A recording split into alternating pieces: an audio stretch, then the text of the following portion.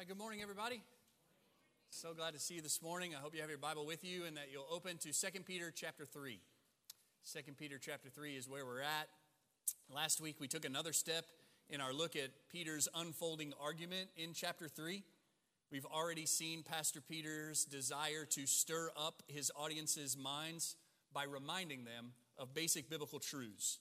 Then he focused them in particularly on the biblical promise of Christ's return, his promised return. Even though mockers will mock, because that's what mockers do, we must affirm along with the apostles and the prophets that Christ is coming back. And when he does, he will judge his enemies and he will vindicate his people. Christ is coming back. When he does, he will judge his enemies and he will vindicate his people. So we learned last week that we should be neither surprised nor discouraged nor led astray by the mocking of the mockers. Shouldn't catch us off guard that mockers going to mock. We shouldn't be surprised at that. But we should know that that will only last for a little while. That won't last forever. When Christ comes, he will shut their mouths. He will shut their mouths and he will vindicate his people. Secondly, we talked about how following the Spirit and trusting God means obeying his word. We want to be driven by him and not by our flesh. We are learning that these scoffers, the false teachers, they're actually driven by the lust of the flesh. Everything that they're doing and the arguments they are building to support what they are doing is driven by the flesh. They want to indulge the desires of the flesh. And so they're creating this whole system which allows that, which necessitates ignoring a large part of God's word. We don't want to be like them. We want to be driven by his Spirit. We want to be following him. We want to be trusting him and obeying him. And then finally, we talked about how we as God's people should long for the return of Christ, and we should live each moment in light of his coming. And if we are longing for the return of Christ, that will create in us faithful obedience. That's one of the things that Pastor Peter is doing in all of this talk about the return of Christ. He is motivating his people to holy living. And we're going to see that as chapter 3 unfolds. This is not some nerdy academic exercise in eschatology and lining up all the things that are going to happen at the end. No, he's talking about the promised return of Christ as a motivation for us to live holy lives even now. So when we long for the return of Christ, it should motivate faithful obedience in us. Secondly, it should motivate passionate worship in us. To think that when Christ comes back and brings us to himself, we will spend all of eternity worshiping him should inspire our worship here and now. That what we are doing when we gather in this room, particularly together like this, is we are practicing for eternity, singing his praises, and we want to keep doing that. It should also inspire confident hope. When life is hard here, when things are difficult, we look forward to the day of Christ's return. When he wipes away tears from our eyes, when there will be no more sickness and no more death and no more sorrow and no more suffering. When we anticipate the return of Christ, it gives us hope for today, helps us to persevere in this moment. And then finally, when we think about and we long for the return of Christ, it should produce in us bold proclamation. There is only one way to be saved. There is only one way to be reconciled to a holy God. There is only one way to have the hope of eternal life with him, and that is through faith in Jesus Christ. And people are not going to have faith in Jesus Christ. They're not going to believe in Jesus Christ if they've never heard of Jesus Christ, and they are never going to hear of Jesus Christ unless we, as the people of God, tell them, unless we preach the message of the gospel. So when we think about the promised return of Christ, it should motivate bold proclamation in us. Well, this week, what we're going to see in chapter 3 is another step with Pastor Peter in his argument that he's building throughout this chapter. The scoffers may say that everything is the same as it's always been, but that's actually not the case. And as he has done before, Peter's going to reach back into the Old Testament to establish God's track record in the past in order to build our confidence that he will continue to act consistently in the present. And that gives us confidence that he will continue to act consistently in the future as well. And as I did last week, I want to urge you not to merely wag your finger and shake your head at them today. Not to think primarily of the scoffers or the false teachers, not just to do that. But also, maybe more importantly, we must examine our own hearts to see if we are leaning toward these same dangers ourselves, particularly in this willful and convenient ignorance of God's word. Do we do that in our own lives? Do we conveniently and willfully neglect some of God's word because it gets in the way of our pursuit of lust?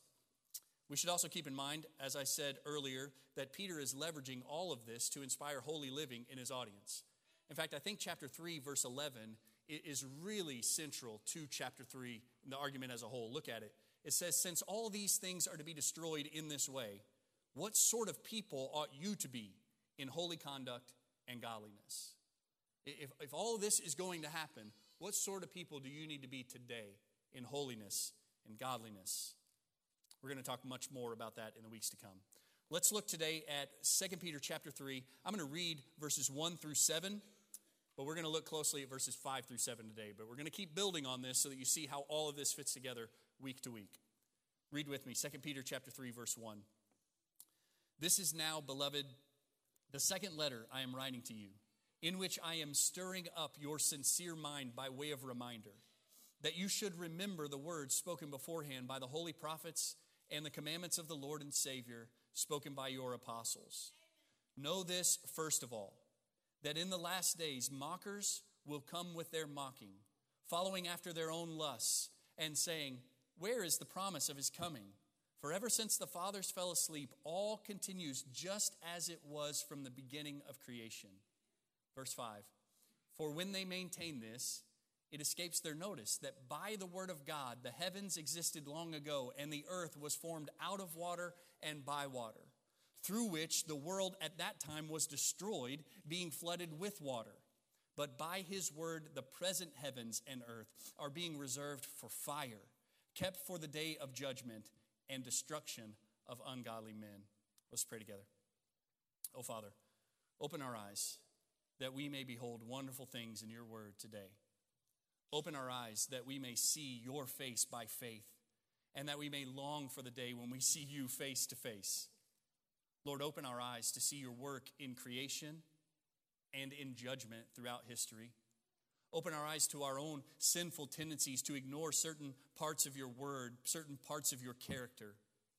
Let us see clearly today, and let us respond appropriately with repentance where it's necessary, with trust in the Lord Jesus Christ, and with worship always, for you alone are worthy.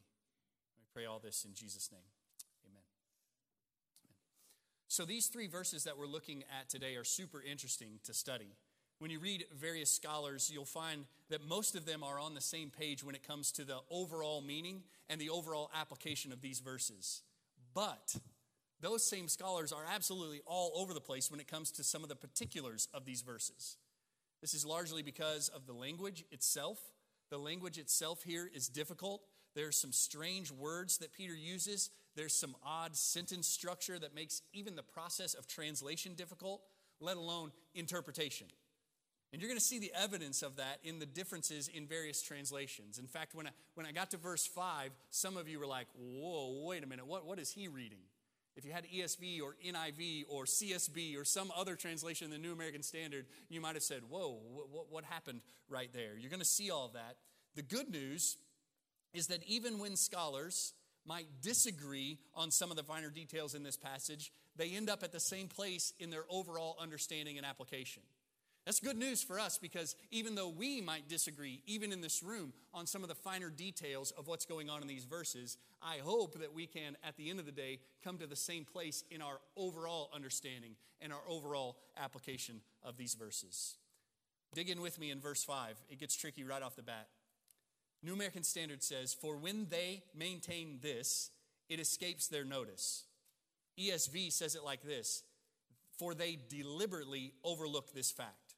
NIV says, but they deliberately forget. Those two translations lean in to the deliberate nature of the scoffer's forgetfulness. And that's fair. Like I'm not arguing with that translation. I'm not arguing with that understanding. It's fair. It's there in the language. It's there in the word. They are emphasizing that these scoffers and the false teachers are not ignorant in the basic sense of the word ignorant. In other words, they are not lacking knowledge. They are not lacking awareness as if they are total outsiders. Total outsiders would be ignorant of these things.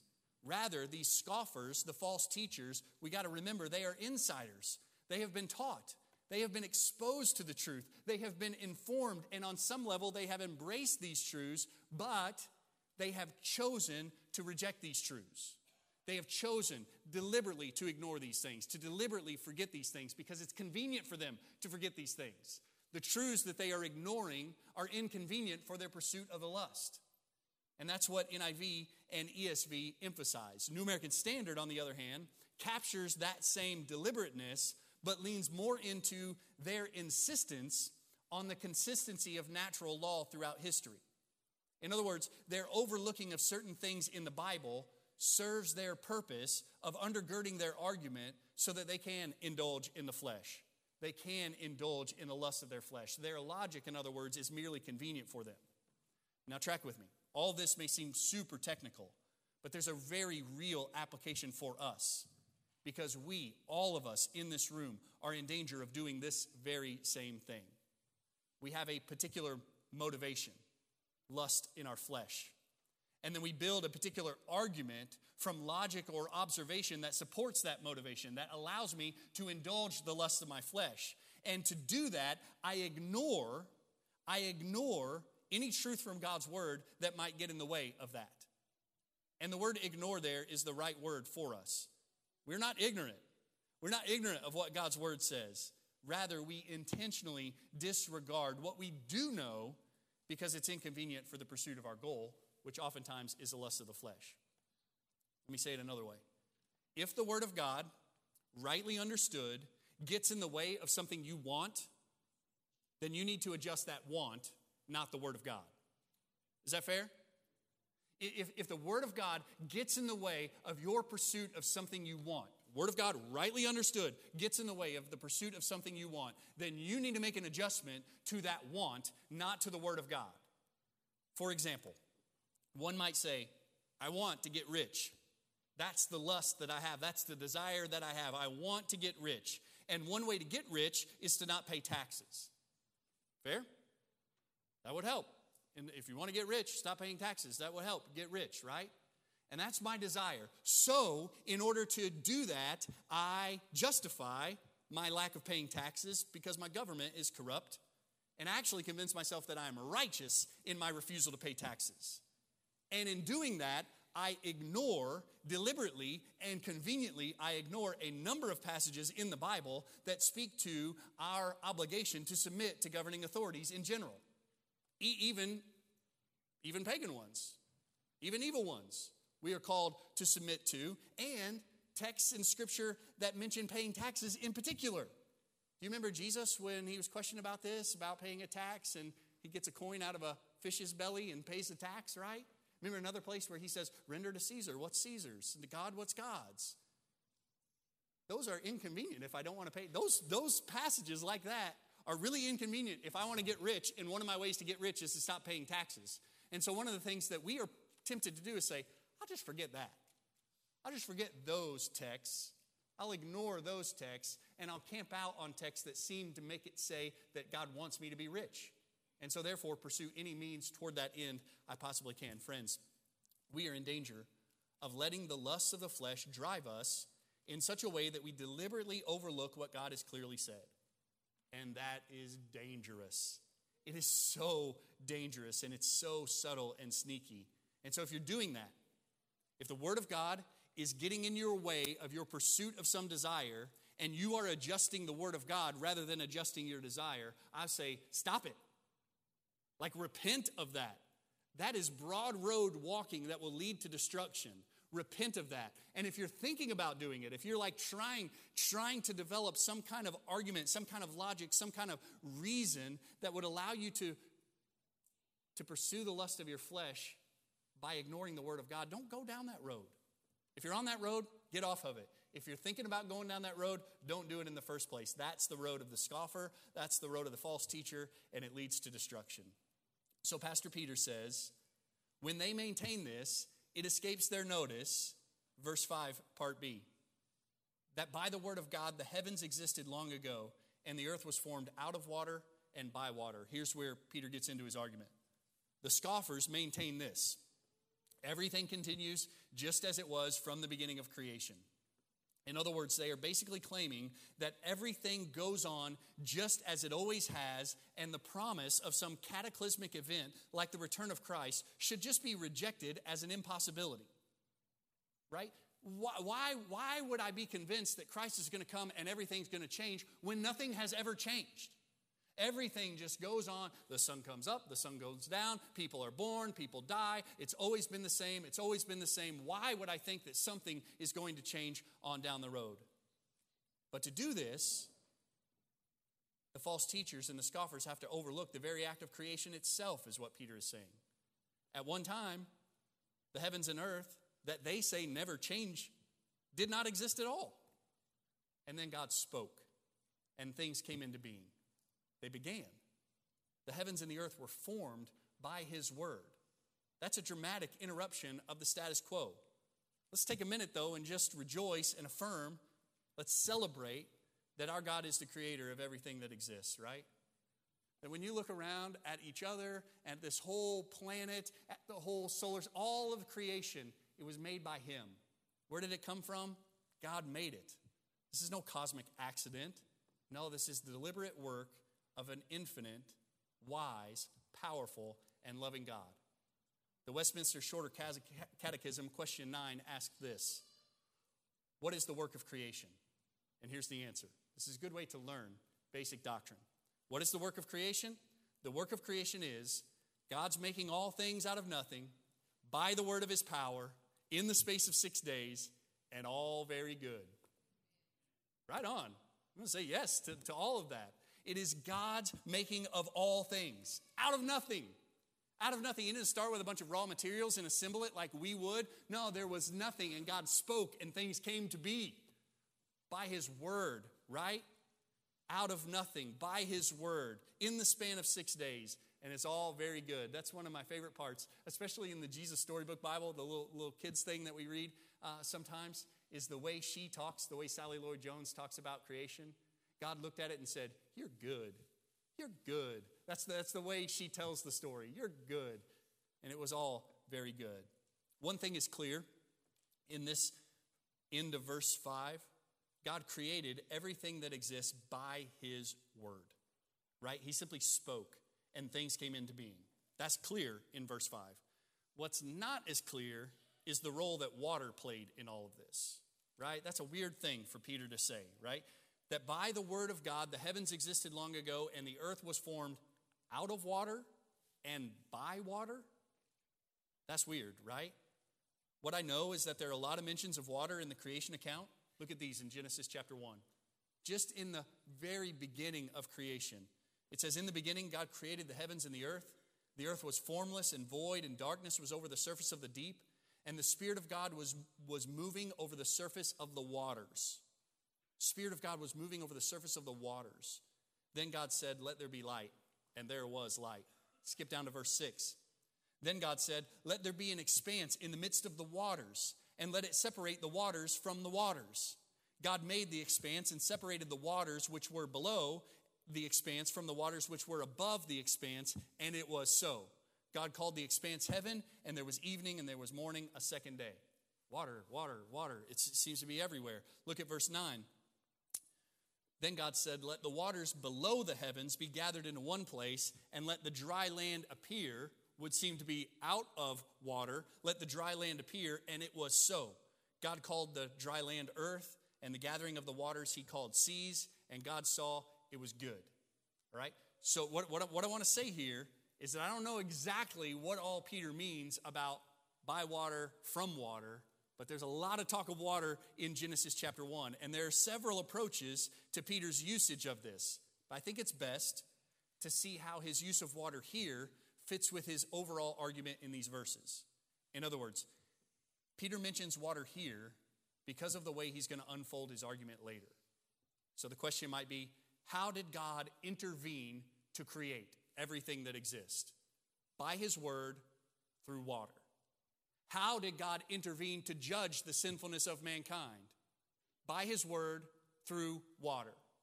How will God intervene to bring final judgment at the return of Christ? By his word, through fire.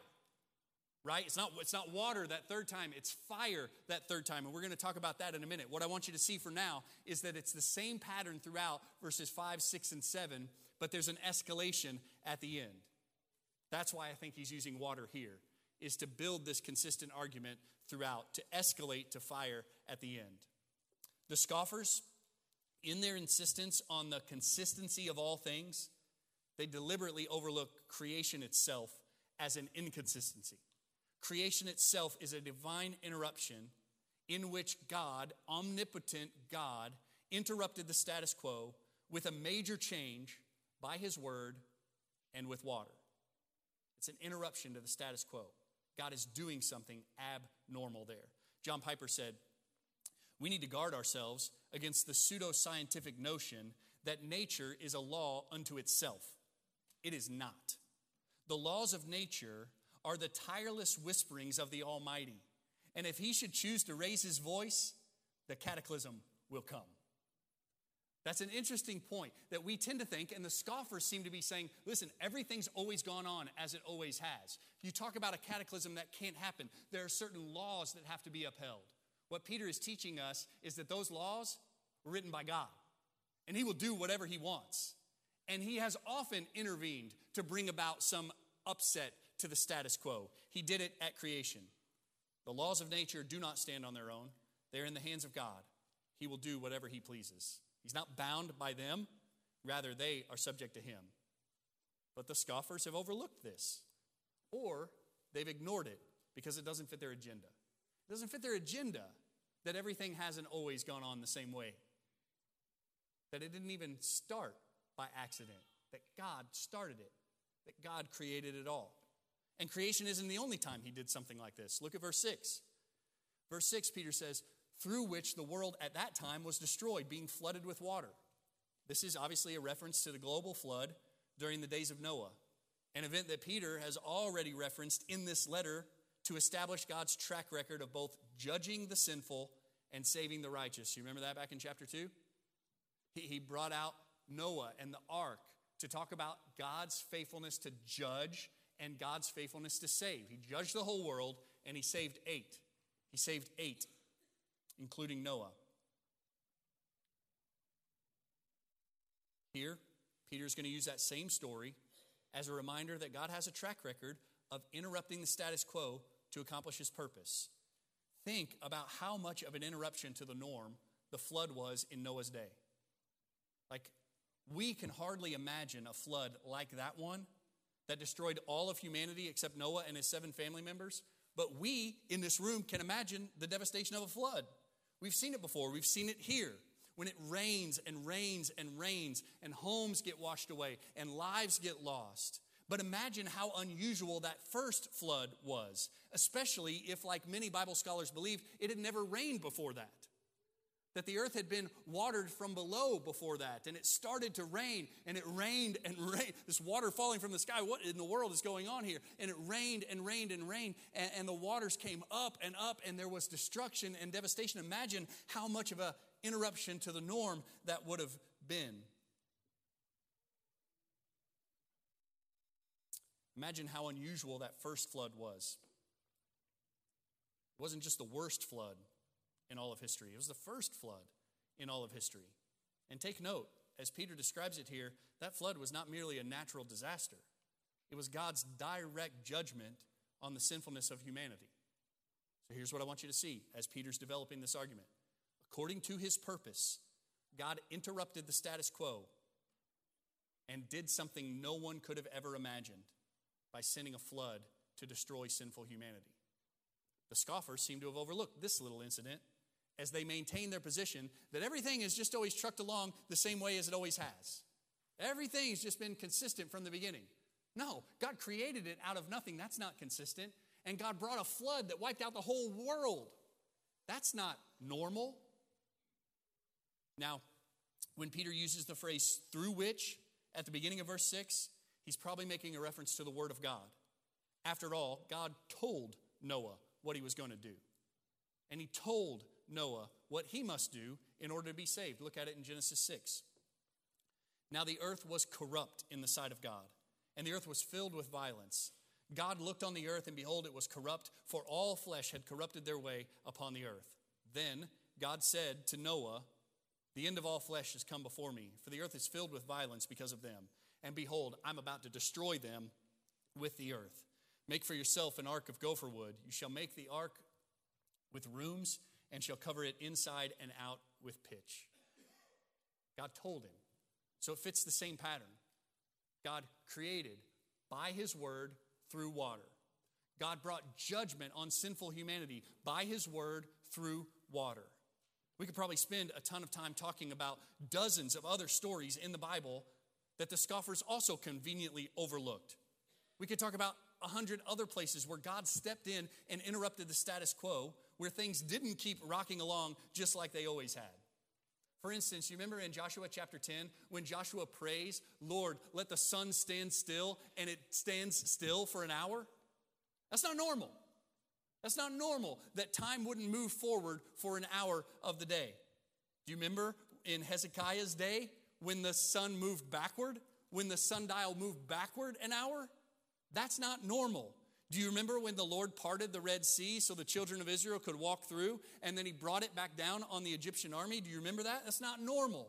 Do you remember when he rained fire from heaven to destroy Sodom and Gomorrah? That's not normal.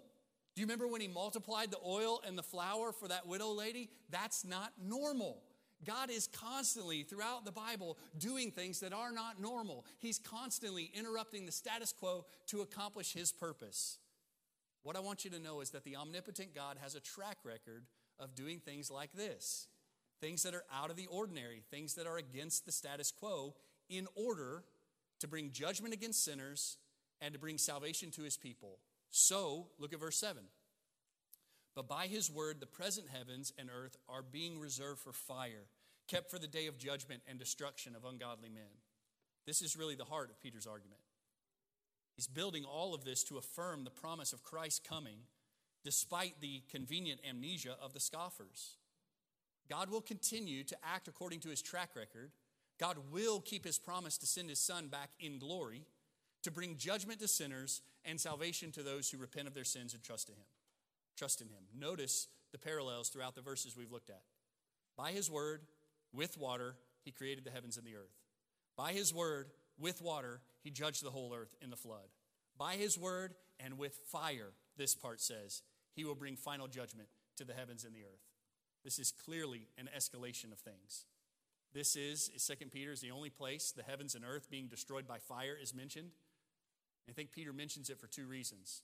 Number one, it's an escalation, right? What they have seen is less than what they will see.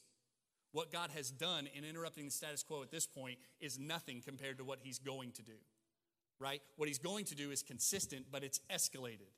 And part of why Peter says it this way is because he knows the promise that God had made in Genesis chapter 9. Amen. That God said he would not destroy the world again with a flood. So Peter says he's going to do it with a fire. Look at Genesis chapter 9, verse 11. He says, I establish my covenant with you, and all flesh will never again be cut off by the water of the flood, neither shall there again be a flood to destroy the earth. So Peter says, fire to show an escalation, and fire to show God's faithfulness to his promise that he's not going to destroy the world with a flood. He'll do it with a fire. But maybe the most interesting part of this is the very last phrase, and the destruction of ungodly men. And the destruction of ungodly men. You see, the return of Christ is not merely a cataclysmic event for the creation, but for ungodly men in particular, namely the scoffers and the mockers. Similar to the flood in Noah's day, but even more dreadful and terrifying because it brings eternal condemnation. Now, the scoffers and the mockers, they may deny the reality of this coming judgment, but that will not suffice for them to escape it. They may deny the reality of the coming judgment, but that will not suffice for them to escape it, because there's only one way to escape it: by grace alone, through faith alone, in Christ alone. Trusting in the Lord Jesus Christ is the only way for a sinful man like you and me to be reconciled to a holy God. Jesus died on the cross in our place, taking our sin, suffering the punishment that we deserve, and offering us his righteousness, offering us his life. And so I invite you today to repent of your sins and believe in the Lord Jesus Christ and be saved today. There's only one way to escape that judgment.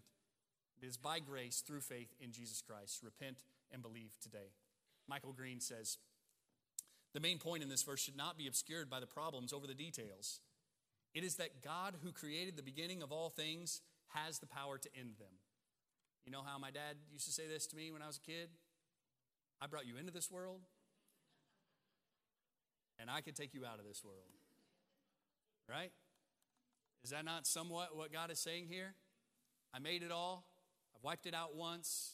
I've done all of these things. I've interrupted the status quo over and over. And the Bible is full of stories of him interrupting the status quo. I brought you into this world, and I will take you out of this world. That's part of what's going on in this text. So repent and believe. You want to be on the right side of him when he comes back in glory and judgment to judge his enemies and vindicate his people. So there are three areas of application in this text today for us. What we want to take home from this. Number one, don't be selective in your remembering of the Bible. Finding loopholes in the Bible is not the goal of Christian living. That may be breaking news for some of you. Finding loopholes in the Bible is not the goal of Christian living. Like looking for a way in the Bible so that you can satisfy the lusts of your flesh without contradicting God's word. That's not the goal of Christian living. We're not looking for loopholes. We're looking to just submit ourselves to the word of God. That pattern that the scoffers are adopting here needs to be avoided in us. The pattern is they've got a lustful desire, so they build a supporting argument and they ignore the scriptures. That's a dangerous pattern that many of us can get caught in. We can get caught in. We've got a lustful desire. We've got a supporting argument. We've got a bunch of friends who endorse that supporting argument, and we ignore the scriptures that contradict it. Listen, if you've got a desire and the word of God is in the way, adjust the desire and submit to the word. Don't be adjusting the word of God to suit your desires. That's the way the false teachers live. That's the broad road that leads to destruction. So we want to pray that the Lord would show us where we are doing this in our own lives. Not just the way they are doing this, but the way we are doing this. Lord, show us that and grant us repentance to submit to your word and obey it. Number two, God has established a track record of interrupting the status quo. So we can be confident that he will keep his promise to send the Lord back. He will keep his promise of the return of Christ. The question is, do you long for the return of Christ? Like, are you looking forward to that? Do you desire it? I'm getting ready to read a book by John Piper about the second coming of Christ, and he's motivated by 2 Timothy chapter 4. Wrote this whole book as a meditation on 2 Timothy chapter 4. Look at this. At the end of Paul's days, this is what he says. He says, I'm already being poured out as a drink offering, and the time of my departure has come. I fought the good fight. I finished the course. I have kept the faith. In the future, there is laid up for me a crown of righteousness, which the Lord, the righteous judge, will award to me on that day. And not only to me, but also to all who have loved his appearing. All who have loved his appearing. Are we among those who love his appearing, who long for and desire the return of Christ, who await that day with joy and anticipation, with passionate worship and bold proclamation? Are we leading toward that day and loving that day? I hope we are. It's coming. Whether we are leaning toward it or not, it's coming. God has established this track record, and he will keep his promise. And the last thing I want to talk to you about is kind of a secondary application of all of this, but it's a pastoral application. I think it fits the pattern that Peter is establishing here, but maybe drives it home particularly for those of us in the room, because I don't know that there are very many of us in the room who are saying, Jesus is not coming back. That's crazy. Jesus is not coming back. We don't need to worry about it. We don't need to invest in holy living. We don't need to be about repentance. We don't need to be about trusting. We don't need to be about worshiping. Jesus is not coming back. Stop talking about that. I don't think you're like that. I don't think anybody in the room is like that. But I think in some ways, we have the posture of the scoffer by saying, everything just kind of comes and goes the same way it always has. Every day is just kind of like the last. And tomorrow will be pretty much just like today. It's just normal. Everything tracks along as it always has. And we're not looking for him to interrupt the status quo. So that's my question. Are you ready for him to interrupt your status quo? Or are you locked in to that same type of thinking as the scoffers. Everything goes along just as it always has. Do you think that the Lord would never break in? That the Lord would never interrupt? That the Lord would never do something different in your life? Let me talk to you about a couple of categories. He might just do this. Do you think that the Lord would not break in discipline or judgment against you for your sin? Do you think, oh, no, that'll never happen. I just do whatever I want, and tomorrow will be just like today. I'll just live however I want, and nothing will ever change. The Lord doesn't step in. He doesn't interrupt the status quo to bring discipline to me or judgment to me because of my sin. I'm not worried about that at all. I would say you probably need to be worried about that. I would say you probably need to be worried about that based on Romans chapter 1, verse 8 that says, "For the wrath of God is being revealed from heaven against all ungodliness and unrighteousness of men who suppress the truth in unrighteousness." That seems to fit with exactly what the scoffers are doing. They're suppressing the truth in unrighteousness, and the wrath of God not will be revealed against them, but is being revealed against them. That's the principle, I think. The application of that is what Paul says to the church at Corinth when they are abusing each other and sinning at the Lord's Supper. Do you remember this? That they're not coming to the table in a worthy manner. And Paul says, for this reason, because of your sin, for this reason, many among you are weak and sick, and some have even fallen asleep. That means they died. Because of their sin, God broke in, upset the status quo to bring judgment, to bring discipline for their sin. Some of them are sick, some of them are weak, and some of them have even died. Now, I am not saying that all of your suffering is this way. I'm not saying every sickness is God's breaking in discipline or judgment against you for your particular sin. I'm not saying that all of it is like that. I am saying that some of it might be like that. I don't think we can read the Bible and not have a category for that. I think we have been so influenced by what we saw just last week in small group Bible study when the disciples say, "Oh, Lord, who sinned, this man or his parents, that he was born this way?" And he says, no, this one is not like that. This is so the glory of God could be revealed. We tend to take that and say, no suffering is because of sin. When the reality is, if you read the rest of the Bible, some of it really is. So let me just put it plainly. If you are living in some kind of unrepentant sin and you suddenly get sick or weak, that should be a red flag and should bring you to repentance. Perhaps the Lord is breaking the status quo to get your attention to bring about repentance. You ready for that? I'm telling you, that's a loving and gracious thing if the Lord would do that. If you are walking in your sin, it is a loving and gracious thing for the Father to interrupt your status quo, even to bring pain, if it brings about repentance. To let you go on is not loving. It's not gracious. Are you ready for that? You ready for him to break in, to bring about repentance? Maybe a little happier one. Let's talk about a happier interruption. Are you ready for God to break in and bring about conversion? Are you ready for God to break into the status quo, somebody just living their life? Maybe it's you just going on the broad road that leads to destruction. Are you ready for God to break in, interrupt that, and change someone entirely? He does that, right?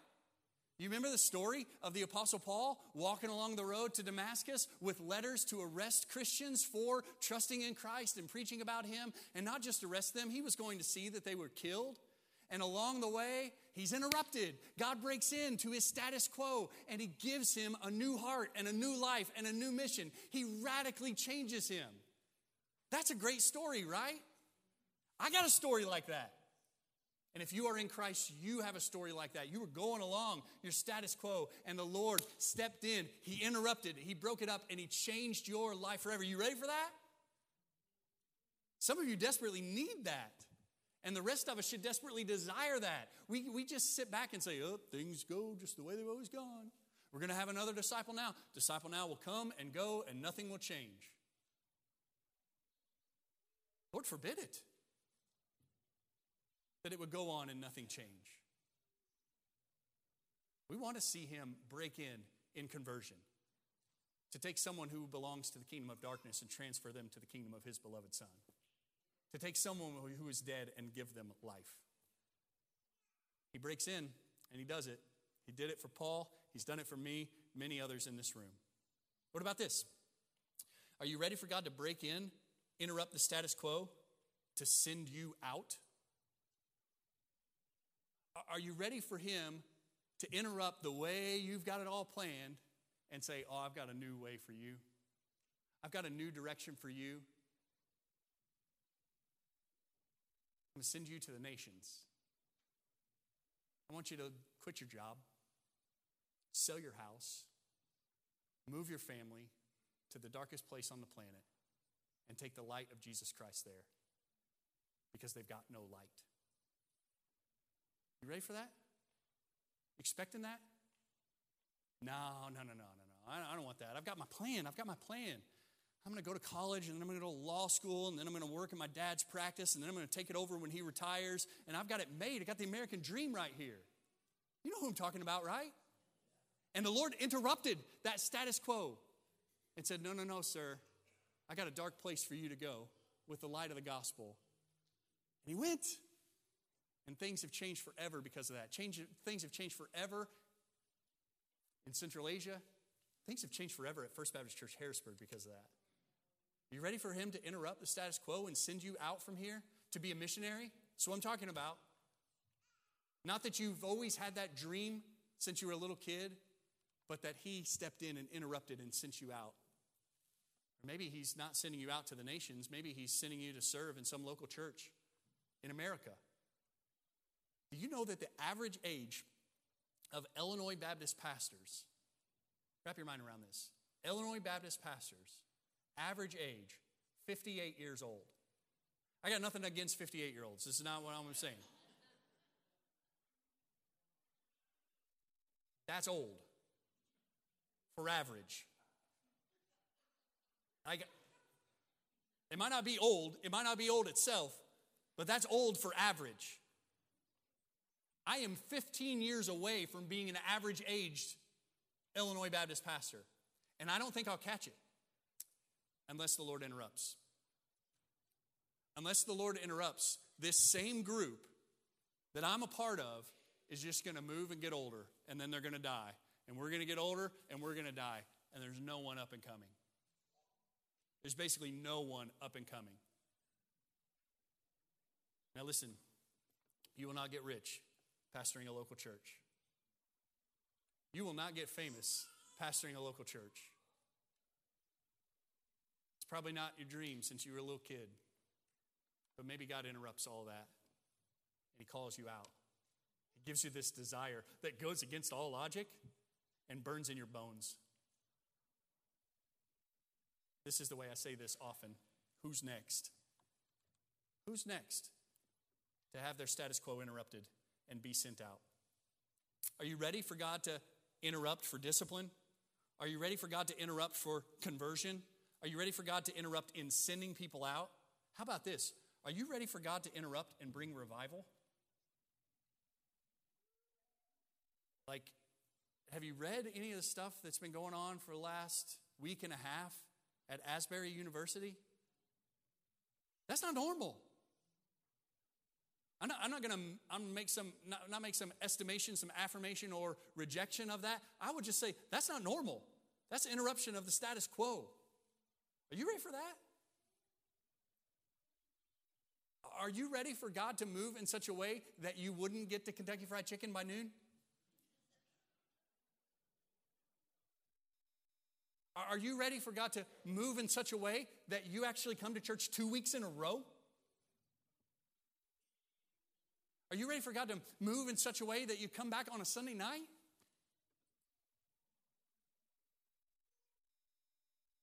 Or are we tucked into our status quo? We just like it the way it is. Let's cruise it from here to glory. I guess what I want to say is like this cry of our hearts, come Lord Jesus. This cry of our hearts, come Lord Jesus, can't just be about that day to come. I want us to wake up every day with the cry, come Lord Jesus, today. if it's not your return in glory to end it all, let it be to stir something up in my life today. Come, Lord Jesus, interrupt the status quo today for me, for my kids, for my neighbors, for Harrisburg. If we just say, nothing ever changes. Everything's just the same. It's going to be the same tomorrow. I wonder if we're lining ourselves up more with the scoffers than with the people of God. Let's line up with the people of God. Let's say, come, Lord Jesus. Shake it up right now. Shake it up in my heart, in my life today. Let's stand together and pray. Oh, Father, help us to see your track record of interrupting the norm, interrupting the status quo for the purpose of bringing judgment and salvation. Help us to trust that you will do that in a perfect way when you send your Son in glory to return. But help us also to see that you're doing that every day in our lives. So make the cry of our heart, come, Lord Jesus. Come, Lord Jesus, and split the sky. Come, Lord Jesus, and shake up my life. Give us that heart. We know in this room there are men and women and boys and girls who know nothing of these things. They are still dead in their trespasses and sins. We also know that only you can make a dead man live. And so we pray that you would do it, that you would open their eyes to their sinfulness, to your holiness, that you would open their eyes to the sacrifice of Christ in their place, that you would grant them repentance to turn away from their sin and grant them faith to trust completely in the person and work of the Lord Jesus Christ, so that he will be glorified in their life forevermore. We pray it in his name.